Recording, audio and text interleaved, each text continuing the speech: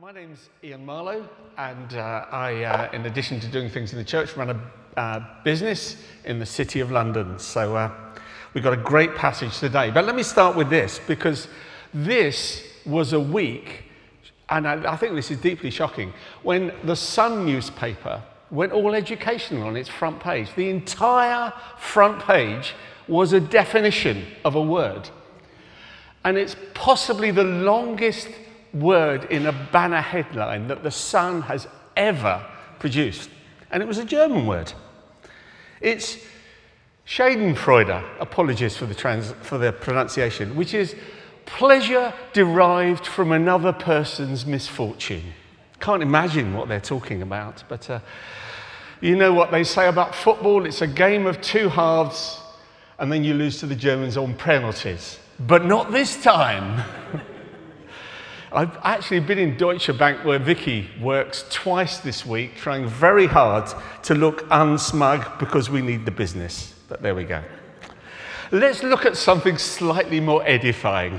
It's 1 Corinthians chapter 15, verses 1 to 22.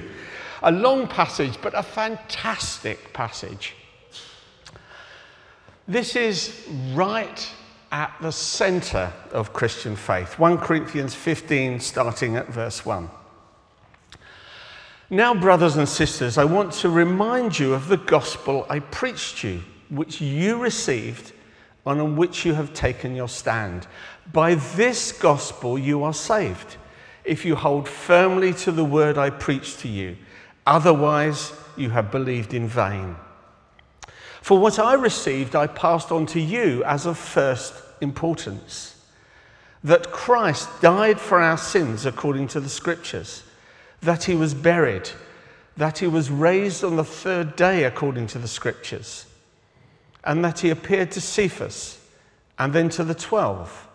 After that, he appeared to more than 500 of the brothers and sisters at the same time, most of whom are still living, though some have fallen asleep. Then he appeared to James, then to all the apostles, and last of all, he appeared to me also, as to one abnormally born.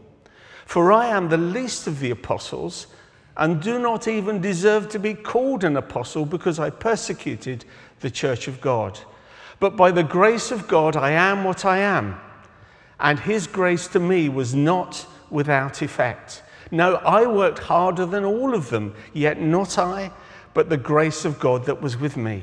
Whether then it is I or they, this is what we preach, and this is what you believed. But if it is preached that Christ has been raised from the dead, how can some of you say that there is no resurrection from the dead? If there is no resurrection of the dead, then not even Christ has been raised. And if Christ has not been raised, our preaching is useless, and so is your faith. More than that, we are then found to be false witnesses about God. For we have testified about God that he raised Christ from the dead. But he did not raise him if in fact the dead are not raised. For if the dead are not raised, then Christ has not been raised either. And if Christ has not been raised, your faith is futile. You are still in your sins. Then those also who have fallen asleep in Christ are lost. If only for this life we have hope in Christ, we are of all people most to be pitied. But Christ has indeed been raised from the dead, the first fruits of those who have fallen asleep. For since death came through a man, the resurrection of the dead comes also through a man. For as in Adam all die, so in Christ will all be made alive. This is the word of the Lord. I started examining Christian faith when I was around 13 or 14 years old.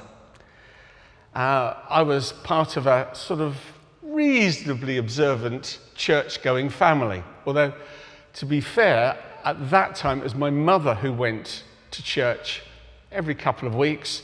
My father hadn't been to church since the war. He landed on D-Day, fought through Normandy, and saw things that would make anyone start to question as to whether there was a loving God behind the universe. It took him probably 30 years to come back to faith. It was not a church like this. It was a big Victorian barn of a place, that's true, but it was about 50% bigger, and there were usually 25 people in it. It's where I learnt to project my voice, because there was no PA in those days. It was middle of the road. I'm not sure they knew what road it was, but they were in the middle of it, because we were Anglicans. And the sermons were kind of a diet of Anglican fudge. It was hard to get a grip of. And I was one of those annoyingly inquisitive people who wanted to know why and what was that about, and did that make sense? And it particularly irritated me that the prevailing kind of way of understanding Christian faith was, well, God is just, but he's kind, and at the end of time, he'll sort of weigh up the good bits and the bad bits, and we'll see where you settle. Well, how deeply unsatisfying was that, I thought? Because you could try and be good, and by implication, in my mind, miserable, and not quite make it. When you could just have had a good time, and you wouldn't make it, so at least you'd had this life to enjoy. It just didn't make sense that that was what Christianity was about. And I got invited to a small youth group, and by small I mean 6 or 8 people, where we started looking at Jesus. And I found the character of Jesus utterly fascinating, quite at variance with what I experienced in church. That didn't seem to have much to do with what the Jesus I read about in the Gospels was saying. And deeply challenging, because I thought, if that's what a man is meant to be, I'm just not at the races. That's just in a different league. And it led me through a long journey, and most of us tend to have long journeys, to an experience of God's forgiveness, to know real peace. And what Paul's talking about here is the message that I responded to, that he responded to, and if you're a Christian, that you will have responded to. The word gospel actually does mean good news. And in popular understanding, I guess church isn't always thought of as good news. I met a guy when I worked with students and said, "What made you think about Christianity?" He said, "Well, I came out of dinner one day and a friend of mine came out of a room singing. And I said to him, 'What are you singing about?' And he said, 'I've just been to a prayer meeting,' and walked by down the corridor. And he said, 'It just confused me. You'd just been to a prayer meeting singing,' and that's what started him off on a journey towards faith. It just seemed so incongruous. And this, Paul says, is the gospel he preached to the Corinthians. Some of the translations flip it and say, this is the gospel you heard. And he reminds us of that gospel. And it's like right at the beginning, he's saying, just stop for a moment. If you're a Christian, do you remember that first experience? Remember the first time you read the Gospels and thought, wow, this wasn't what I was expecting? Or went to a church service and thought, well, a bit weird, but that was something, or whatever. Do you remember those first moments when you responded to Christ or were searching after him? It was a gospel we all heard and then needed to receive. The language here is a language of gift. When Paul talks about grace later on, that's gift too. And a gift is something that is given freely to us. But then, if you're not wanting to be staggeringly rude, you unwrap and enjoy. Because if you give someone a gift and they just put it on a shelf, do you have these family presents that get recycled? And you have this embarrassing moment when you realize you gave it to them last year, or they gave it to you last year, and you're just giving it back to them? It's just not how gifts are meant to be. So this is gift language. You heard this, you then gladly received it, and now he says, you've taken your stand on it. You're committed to living it out, following the truth of Jesus wherever it might lead. And then this is something that actually causes concern to some people. I know that. He says, this, you're saved if you hold firmly to the word I preached to you. Now, here's the problem. If you're the kind of person that struggles with guilt and insecurity and a sense of failure, you hear this the wrong way. At least that's my experience of talking to people. We're saved, he says, by the gospel. Now, I mean, that is a cliche. I watched the Cup final many years ago where there was a great banner behind one of the goals that said, Jesus saves, but he won't save Liverpool. And it's quite true, God's resources were not up to it on that occasion. I'm not sure God was to blame personally, rather the players, but there you go.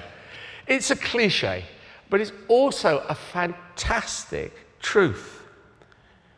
This message of Jesus dying on the cross for us saves us from final judgment because Jesus has paid the price, into forgiveness so that we can know what we've done wrong is forgiven.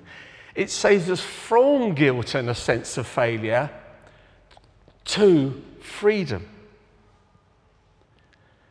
It doesn't just save us from, it saves us to. And we're told that this we need to hold firmly to believe, to trust in, to commit to.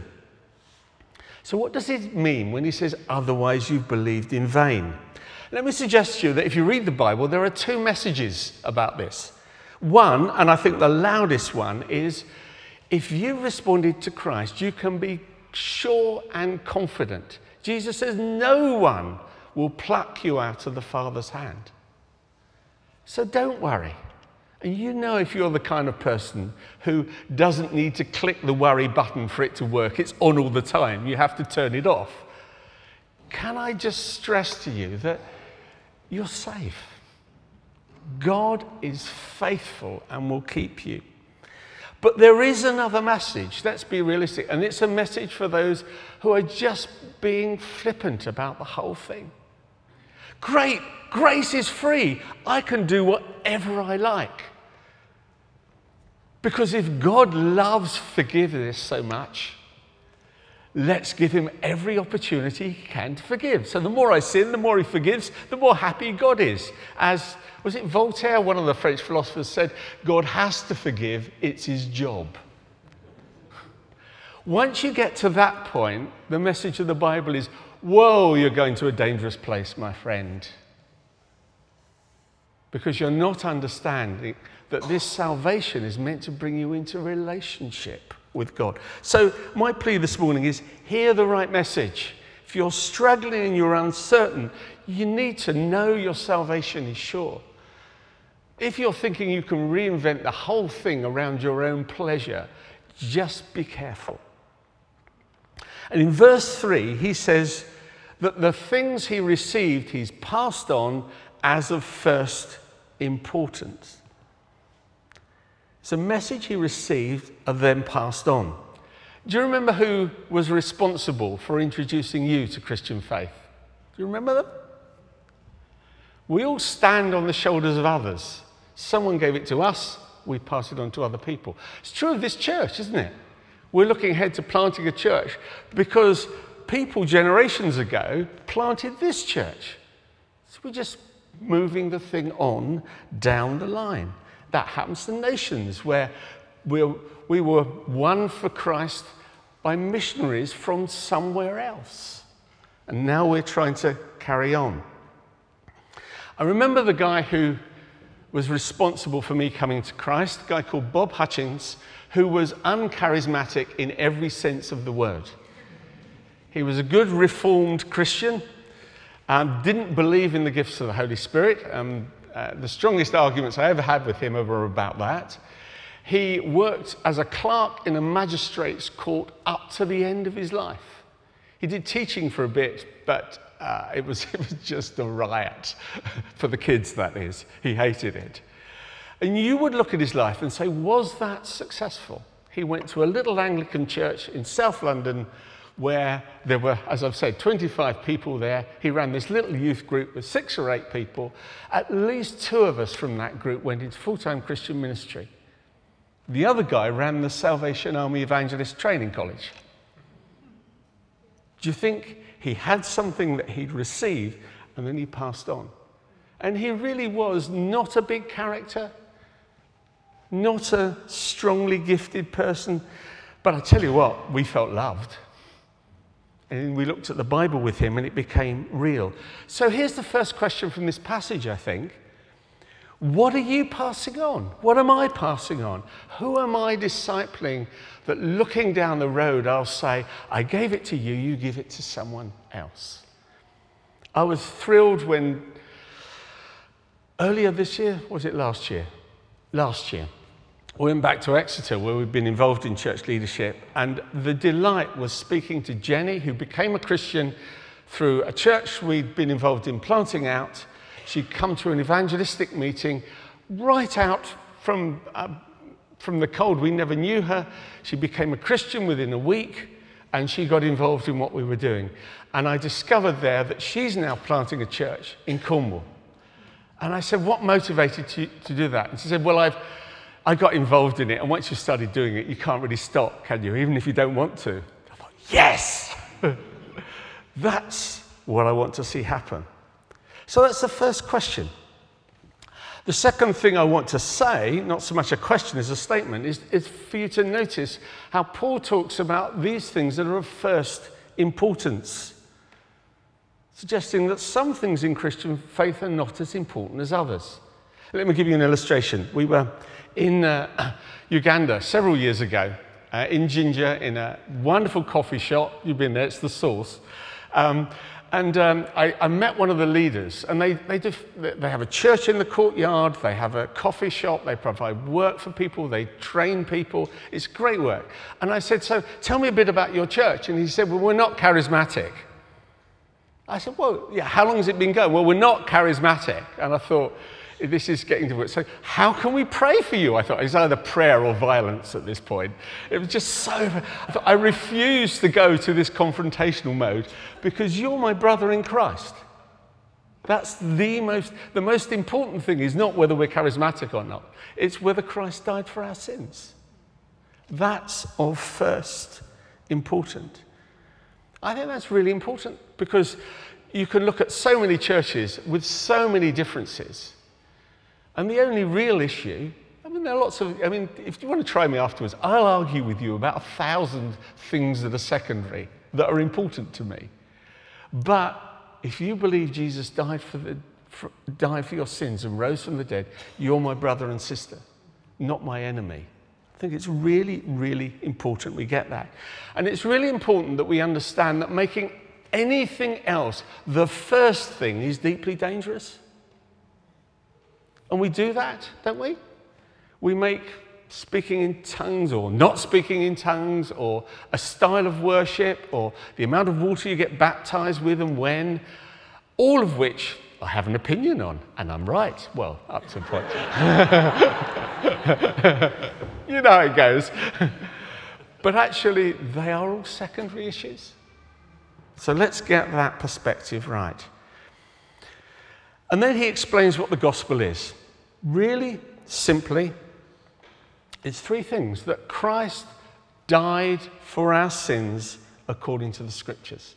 The whole of human history, according to Paul, leads up to that point where Jesus hung on a cross, the only human being without sin, and died for the sin that you and I have committed to. That is the central truth. Then he says, secondly, that Jesus was buried. It's fascinating. Why does he say that? It's fascinating, isn't it? Why does he not just say Jesus died and was resurrected? Why does he say he was buried? It's kind of very earthy. I went to my first Jewish funeral a couple of years ago with a client who named me as power of attorney. Bizarre. Me, an Anglican church warden, as that was then, conspiring with the rabbi for this guy to have a Jewish funeral because his children didn't want him to do it. It was just a slightly surreal occasion. But the great thing is at the end, when they've done all the singing, and it is rather wonderful, the rabbi just says, let me give you a hand with the coffin. You'd love this, Anne. So he grabs hold of the rope, leaves it down, and gets a shovel. Just very practical and earthy. And I think the point here is that Jesus did die for us, but he really died. There was a real body in a real grave It's not a spiritual thing. Well, it is spiritual, but it's real as well. And then we're told Jesus was raised from the dead. And the rest of the passage, which we'll go through a bit more quickly, you'll be glad to hear, is all about why that's important. And once you read from verses 5 onwards, the first question that I found is, why does Paul bang on about this quite so much? In 4 verses, he's dealt with the key issues of the gospel, and then he takes the whole of the rest of the passage pretty much talking about the resurrection, most of them about the resurrection experiences. Actually, when you look at it, I think the reason's fairly obvious. He's wanting to stress that the resurrection appearances were real things that happened to real people that you could go and meet at that time, ask them what it was like. It wasn't just individuals, it was whole groups at one time. And Paul is saying, if you don't think this is true, or if you question it, go and meet the people. You can still do that, or you could in those days. Part of my journey was responding to the Christian faith and then promptly asking whether I was deluding myself. I don't know if you're that kind of person, you know. That was a great experience of God's love and forgiveness. I must have made it up. That's kind of how I think. And so I went through a whole period of reading books and questioning my faith that I just that minute come into, pretty much. I knew I'd had a real experience, but did I have a real experience just because I needed an experience of the Father? Do you know what I mean? People think that Christians don't have these kind of questions. Of course we do. And I went on a search to find out not just whether this worked, but whether it was true. I'd like to do things back to front, but there you go. And the thing that nailed it for me, forgive the unintended pun, was a book called Who Moved the Stone by a guy called Frank Morison. Morison and his friends were atheists, and they set out to disprove Christianity because they thought it was the biggest hoax ever perpetuated on the human race. And Morison, his job was to disprove the resurrection because he understood, as we've read here, that if this isn't true, we've been had, guys. It's a delusion. So he set out to prove it. He was a barrister, and he went through the evidence. And if you read the book, it's dated now, but it's fascinating. The first chapter is called The Book That Refused to Be Written, because in the course of his examination, to his considerable horror, he ended up becoming a Christian. And every chapter is about, well, maybe the disciples stole the body, maybe the authorities stole the body, maybe it was all a mass delusion. And he goes one by one through all these arguments and then destroys them. And he was a man who had the integrity to say, I have tried to disprove this, and I've discovered that all of the evidence points to the truth, that there is no remotely better conclusion looking at the evidence than that Jesus Christ physically rose from the dead. And he had the integrity as a result to become a Christian. Great, great story. It really happened, and it's really demonstrable. And then he talks about his own experience in verses 9 to 11. He says he's the least of all the apostles because he persecuted the church. As you know, in our communities, we're all encouraged to pray for people of peace. Paul wasn't one. Have you got that? Paul wasn't one. Paul was the guy you prayed against, because if he turned up at the church, he was likely just to arrest the lot of us. So no one was going, I'd like you to pray for my friend Paul. He's really interested in Christian faith. And God arrested him. I think it's great praying for people of peace. I'd love us to have some people in church who became Christians. And then you rock in and go, what are you doing here? Have you ever seen that? It's exciting when that happens. And he knows God is gracious, because if anyone needed grace, it was him. It really doesn't get worse than persecuting the church. And he talks about how God's grace changed him. And then he talks, and this is fascinating to me, then he talks about how he worked harder than everyone else. It's interesting juxtaposition. Grace, freely given, mercy, it's all God's work. I work harder than any of you. Actually, if you're a gardener, you know what that's like. You put a seed in the ground and it grows, and it's kind of magic. Stuff grows. Unfortunately, that includes weeds, but, go back to Genesis and you'll find out why that happened. So you cannot make a plant grow. It's a little miracle every time it happens. But if you're a gardener, you'll also know it's flipping hard work. Have you noticed that? You have to water, you have to get rid of the weeds, you have to do all kinds of things you don't want to have to do in order for this thing to grow up and bear fruit. And grace is like that. It's freely given. And then because of the grace we know, we just want to pour out our lives, and that's hard work. And then finally, verses 12 to 19, he comes back to the resurrection. And you get the impression, no one seems to be sure, but you get the impression that for the Corinthians, some of them were just a bit too spiritual to believe in a bodily resurrection. And of course, people like that are around now. A former Bishop of Durham referred to the resurrection as a conjuring trick with bones, which is a great soundbite. I haven't got the faintest clue what he meant by it, except that he really didn't believe that Jesus was alive. Not quite sure how you can do that and be a bishop, but hey, there you go. Here's the thing. Without the historical fact of the resurrection, this is his argument, then there really isn't a transforming message of the gospel, nor any future hope of eternity with Christ. We have been had. The good news is there's massive amounts of evidence to base our faith on. And without the resurrection, how would we know the cross really did what Jesus said it did? How do we know that Jesus died for our sins? Because he came back. Because it's like God said, what my son did, I'm putting my stamp on it. He's coming back. He's alive. No resurrection, no forgiveness. But there has been a resurrection, so there is forgiveness. So let me wrap up with some questions before we go into communion.